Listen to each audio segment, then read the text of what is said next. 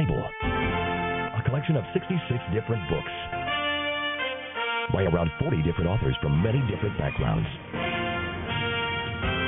There were kings and shepherds, soldiers, fishermen, doctors, poets and farmers. Some were young, some old, some rich, and some poor. And they wrote, each reflecting his own personality and style, from a wide variety of life circumstances, all the way from palace thrones and bedrooms to the dungeons down in the palace basement, from seashores to mountaintops, and to the backsides of dry desert wastelands. In their books, the writers issued hundreds of specific future prophecies, all perfectly fulfilled or awaiting fulfillment. And they discuss every aspect of human life, hundreds of complicated and controversial topics.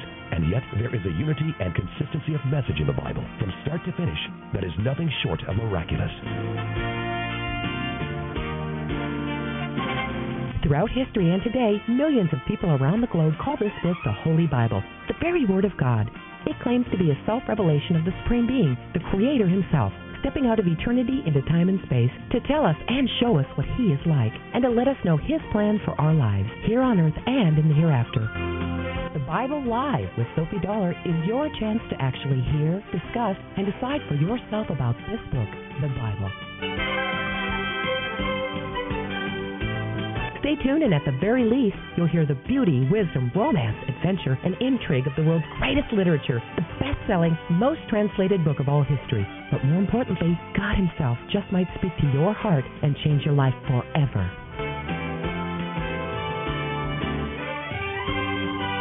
Now, here's the host of the Bible Live, Sophie Dollar.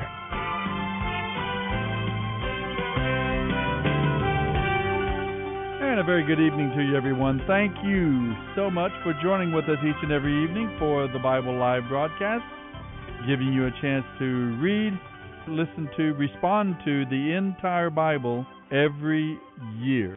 Almost any Bible-believing Christian, pastors and leaders, even around the world, believers love the book of Acts. It is a remarkable book, not only for its historical contribution to our understanding of Christianity, not only for its doctrinal contribution. Now, the book of Acts is not the best book to get doctrine out of, because it is a book of events, of happenings. Doctrine would be better taken from the epistles of Paul, where he explains those events. Some of the things we see happen in the book of Acts, unless we have an explanation and get a sense of why that happened, it could be confusing, and I think has been perhaps a little confusing over the decades, over the centuries. But also, the book of Acts gives us a picture of the dynamic life of the Church of God under the controlling and empowering of the Holy Spirit. That is a principal theme of the book of Acts, how men and women of this era now, in the church age, are to walk and live empowered by and directed by the Holy Spirit. It is the book of the Acts of the Holy Spirit, and we've seen the Holy Spirit guide throughout this book from Jerusalem, Judea, Samaria, and to the uttermost parts of the world. Paul has now returned from his third missionary journey, and he is back in Jerusalem. He is being brought to trial before the Sanhedrin again. So I'll tell you a little bit more about it as we approach that reading. Right now, though, let's go to our wisdom and worship segment in the Proverbs, these nuggets of wisdom and guidance for us by one who had a God-centered worldview. Again, we'll be taking from the Proverbs tonight, Proverbs on 16, the Bible Live, verses 1 through 15. We can gather our thoughts, but the Lord gives the right answer. People may be pure in their own eyes, but the Lord examines their motives. Commit your work to the Lord, and then your plans will succeed.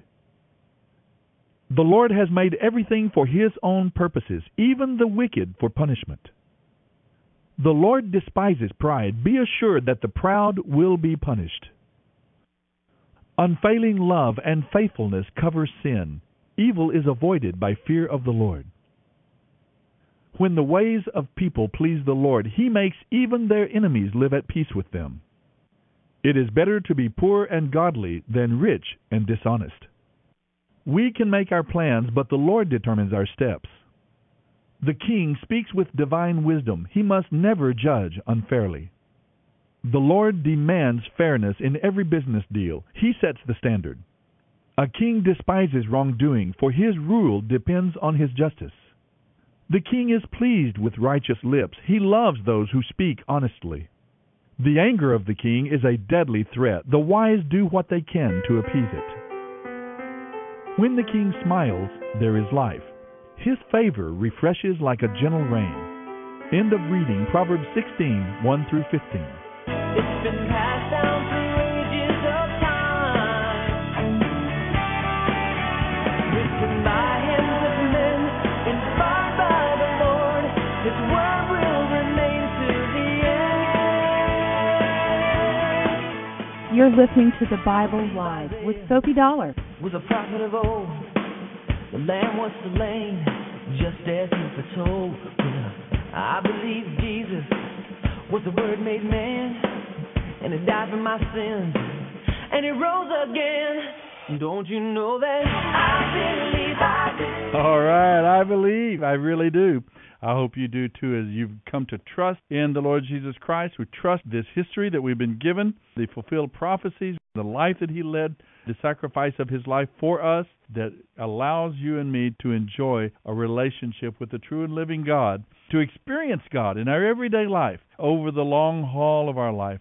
That is the gospel that was unleashed in the first century in the time of Jesus, the Messiah, after His death and His ascension. Then we have the church age. The Holy Spirit begins to move, drawing men and women from every race, tribe, every tongue, every socioeconomic status, every background you can imagine, giving all of us the opportunity to enjoy a relationship with God that changes our lives here, enriches our lives here on this earth, and extends our life to be with God and His people for all of eternity. Tonight we're starting out in chapter 23. As I said, Paul is appearing now before the Sanhedrin, the members of the High Council. There will be a plot to kill him. You will notice Roman soldiers and Roman rule come to rescue Paul because he is a Roman citizen.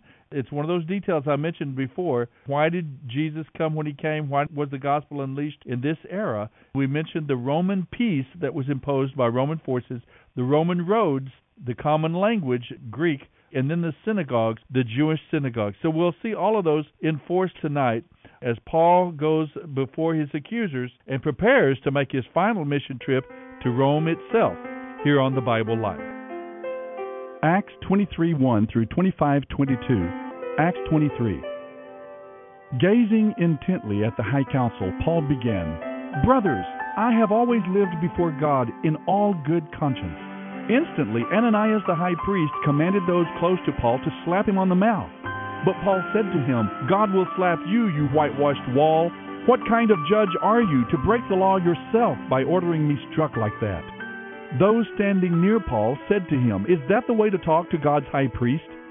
"I'm sorry, brothers, I didn't realize he was the high priest," Paul replied. "For the scriptures say, 'Do not speak evil of anyone who rules over you.'" Paul realized that some members of the high council were Sadducees and some were Pharisees, so he shouted, "Brothers, I am a Pharisee, as were all my ancestors, and I am on trial because my hope is in the resurrection of the dead." This divided the council, the Pharisees against the Sadducees. For the Sadducees say there is no resurrection, or angels, or spirits, but the Pharisees believe in all of these. So a great clamor arose.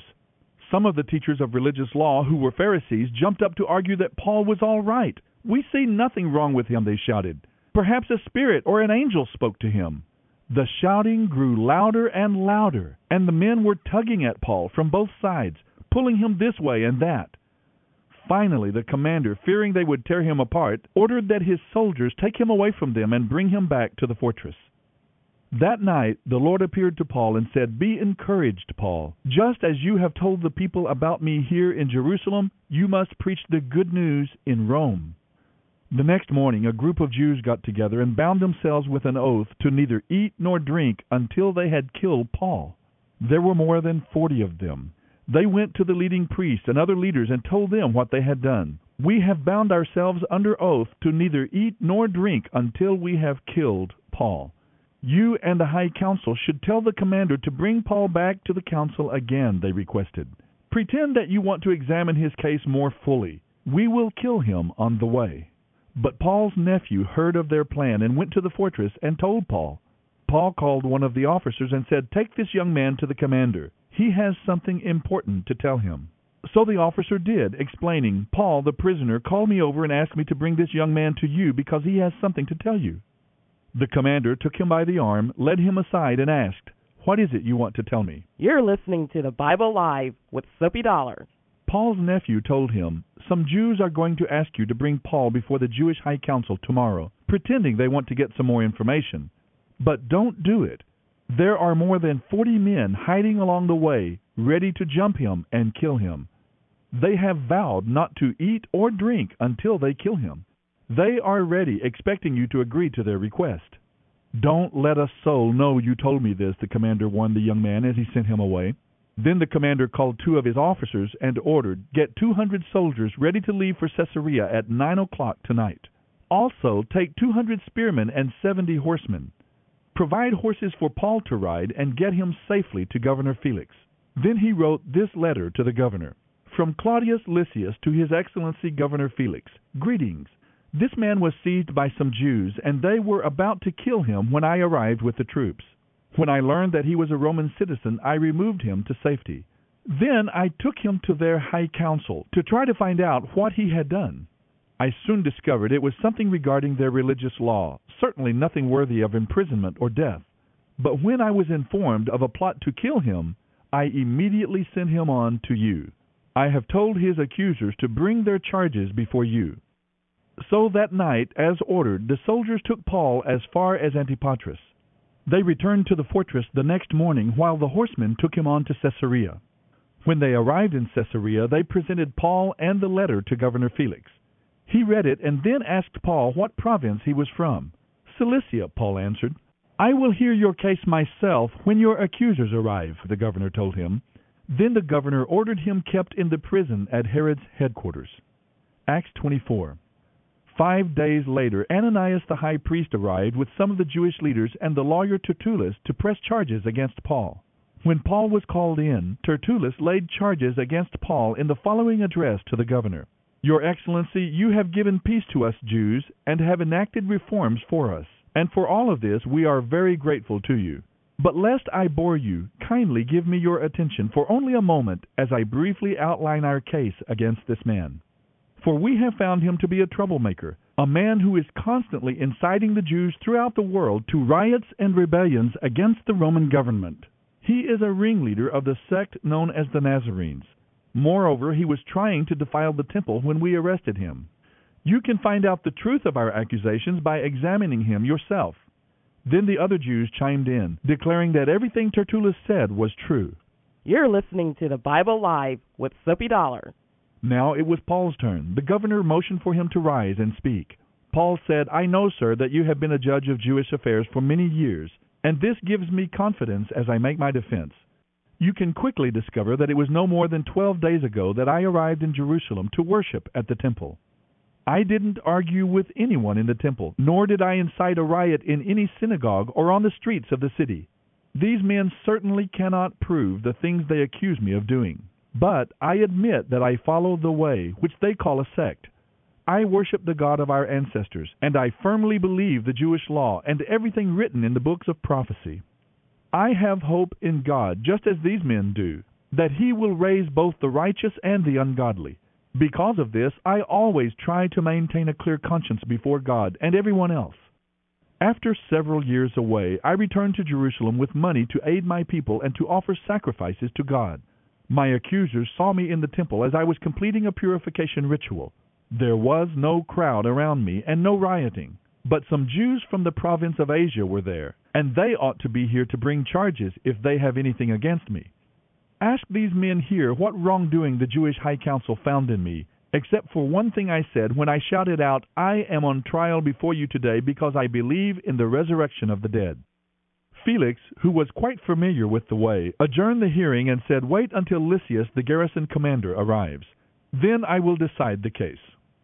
He ordered an officer to keep Paul in custody, but to give him some freedom and allow his friends to visit him and take care of his needs. A few days later, Felix came with his wife Drusilla, who was Jewish. Sending for Paul, they listened as he told them about faith in Christ Jesus. As he reasoned with them about righteousness and self-control and the judgment to come, Felix was terrified.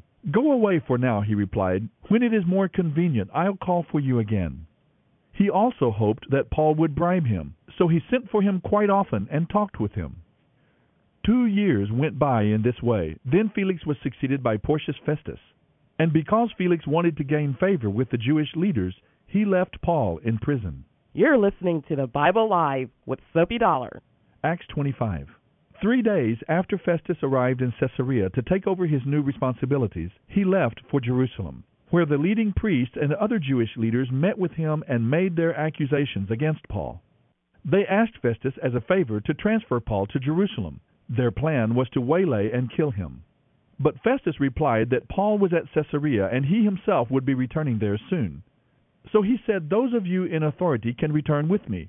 If Paul has done anything wrong, you can make your accusations."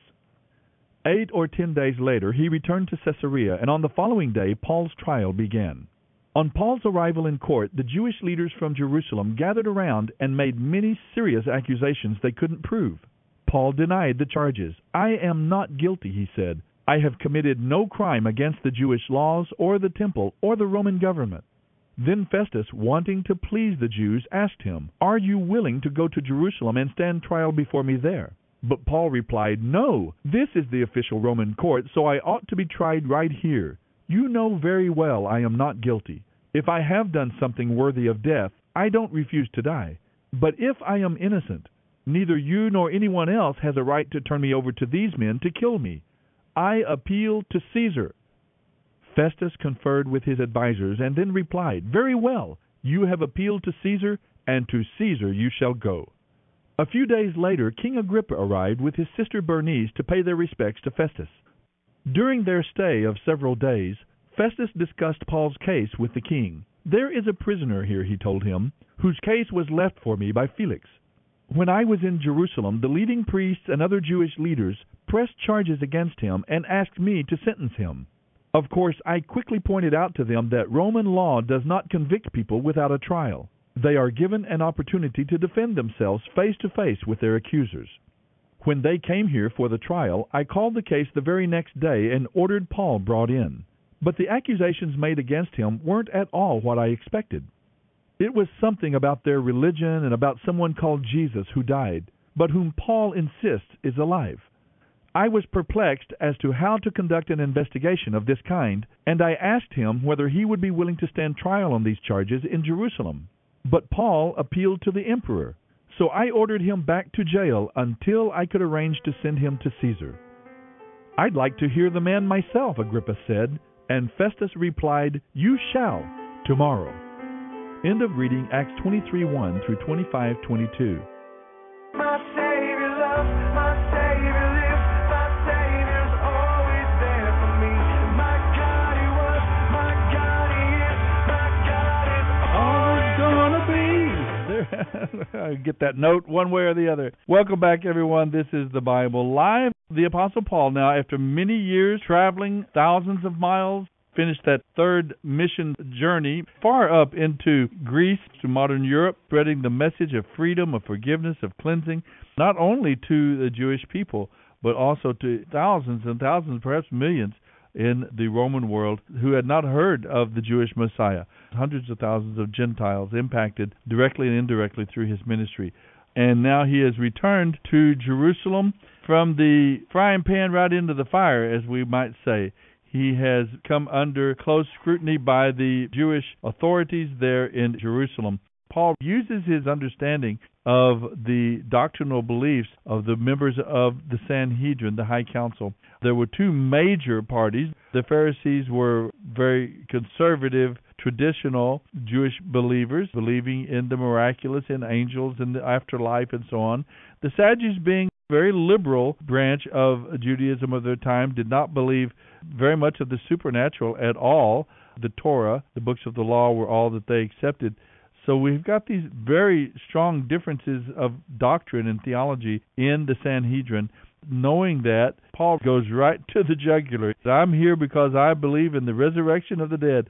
And that divided, of course, the council immediately. Divide and conquer, I guess you would call it. So Paul uses that. Then he receives encouragement from God as he waits in his cell or wherever he is being held. This is the second time I remember when God himself got into Paul and said, be encouraged. I've got a lot of people here in this city that are going to believe in me, so be encouraged. Here, he tells Paul, just as you've been a witness to me in Jerusalem, you're going to be able to preach this gospel in Rome. So that must have been a great encouragement as Paul received that by faith. He therefore knew that he could do anything he wanted, obeying the Lord, trusting the Lord, that God was going to keep him alive and give him an opportunity to preach the message in Rome. I'm sure that did give him a lot of encouragement about his future. We see a reference here to Paul's nephew, chapter 23, verse 16. Evidently his sister's son, his sister and nephew living in Jerusalem. Remember, Paul is originally from Tarsus. Could be his nephew, was studying there as Paul had been as well, under Gamaliel. We don't know the circumstances. This is the first and only mention of Paul's family in the New Testament. Attribute this to the probability of his being ostracized from his family because of his conversion, because of his commitment to Jesus the Messiah. This young man, this nephew, might have been involved in some of the work of zealots, those who worked underground against the Roman government. It is thought that perhaps he was involved there and heard this rumor that they were going to attack Paul. So he passes that on to his uncle, then to the Roman authorities. And again, we see the Roman authorities involved in protecting. Paul is a Roman citizen. He would be treated with courtesy in his time there under arrest. His nephew would have access to him because of that. When Roman citizens were in prison, their families had access to visit with them and to provide food and perhaps even some other amenities for their loved one in prison. All of those little details cause us to give credibility to the book of Acts, to the historicity of the book. Paul is protected here, again, as I said before, by the Roman commanders, by the Roman forces. He's there for some time awaiting trial before Felix, later on before Festus. Again, later we'll see him speaking before Agrippa. So Paul is there, he is imprisoned, he is restricted and limited, but of course still having an influence for the cause of Christ. I want to talk a little bit about the unsung heroes in the book of Acts. One of the things that his nephew made me think of is the number of times that Paul is rescued or that the gospel is furthered by common everyday people. Not the great heroes, not the apostles, but normal people. I think of the crippled man way back in chapter 3 of the book of Acts. After his healing, he praised God, and as the crowds gathered to see what happened to him, Peter used that opportunity to tell others, many others there, about Jesus in that first sermon that Peter presents. We've got the 5 deacons. Now, these men are not spoken of very much. We hear Philip being spoken of. We've all heard of Stephen. But there were 5 other men chosen to be deacons. They not only laid the foundation for service in the church, but their hard work also freed up the apostles, gave them the time that they needed to preach the gospel. Ananias, this man out of Antioch of Syria that had the responsibility of being the first one to demonstrate Christ's love to Saul or Paul after his conversion. I think of Barnabas, that early believer, and his willingness to disciple people and to take Paul under his wing and disciple him and believe in him, giving him his first opportunities. There was Cornelius, this Roman centurion, showed Peter that the gospel was for all people, for Jews and Gentiles. I always wonder in my mind if Cornelius wasn't that Roman centurion that Jesus met back during his ministry. But in any way, Cornelius is used greatly. Rhoda, remember the little servant girl? Remember all these people, they were just a paragraph. They were just an idea, a thought that went by. But they, in their moment, were faithful, and they had a chance to further the cause of the gospel. Her persistence, remember, when she saw Peter outside Mary's home standing at the door, she told the others so that they could invite him in to be safe. James took command of the Jerusalem Council in Acts chapter 15. He had the courage and discernment to help form a decision that would affect millions of Christians over many, many generations. The businesswoman from Philippi, Lydia, remember her? We have Lydia, we have Jason, this Paul's nephew, common, normal people. God is at work by His Holy Spirit, and He is working in all of His people. That's you and that's me as well. We have a role. You have a unique circle of influence and relationships unique to you alone. And God wants to use you in that circle to accomplish His purposes, and He will do that. Take encouragement from these stories. Now we have Paul in front of Festus. He is being passed around. He is being accused. There is a process that he's involved in. As he stands before these men, you sometimes forget who is on trial. Is it Paul that's on trial?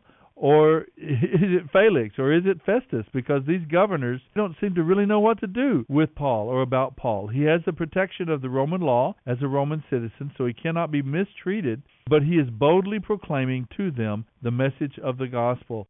Paul seems to get more and more comfortable and confident in these legal situations. Sometimes, like I said before, you don't know who is on trial. It's so very difficult to tell. His conversations with Festus got so personal that Festus himself became shaken by his talks. Now, Paul knew that he was innocent of the charges, that he could appeal to Caesar's judgment. He knew his rights as a Roman citizen, that he would have the opportunity to appeal to Caesar. This didn't mean that Caesar himself would hear the case, but that the citizen's case could be tried by the highest courts in the empire. Festus saw Paul's appeal as a way to send him out of the country and thus pacify the Jews. So you see here, God is using all of these different elements to accomplish His purposes and His prophecy, His prediction in Paul's life. See you next time. Sophie reads from the New Living Translation by Tyndale House Publishers. The Bible Live is dedicated to helping promote spiritual revival across America, and your financial support is needed. Please mail your tax-deductible gift to the Bible Live, Post Office Box 18888. That's the Bible Live, P.O. Box 18888, San Antonio, Texas 78218. You may also make credit card donations at the ministry website, thebiblelive.com.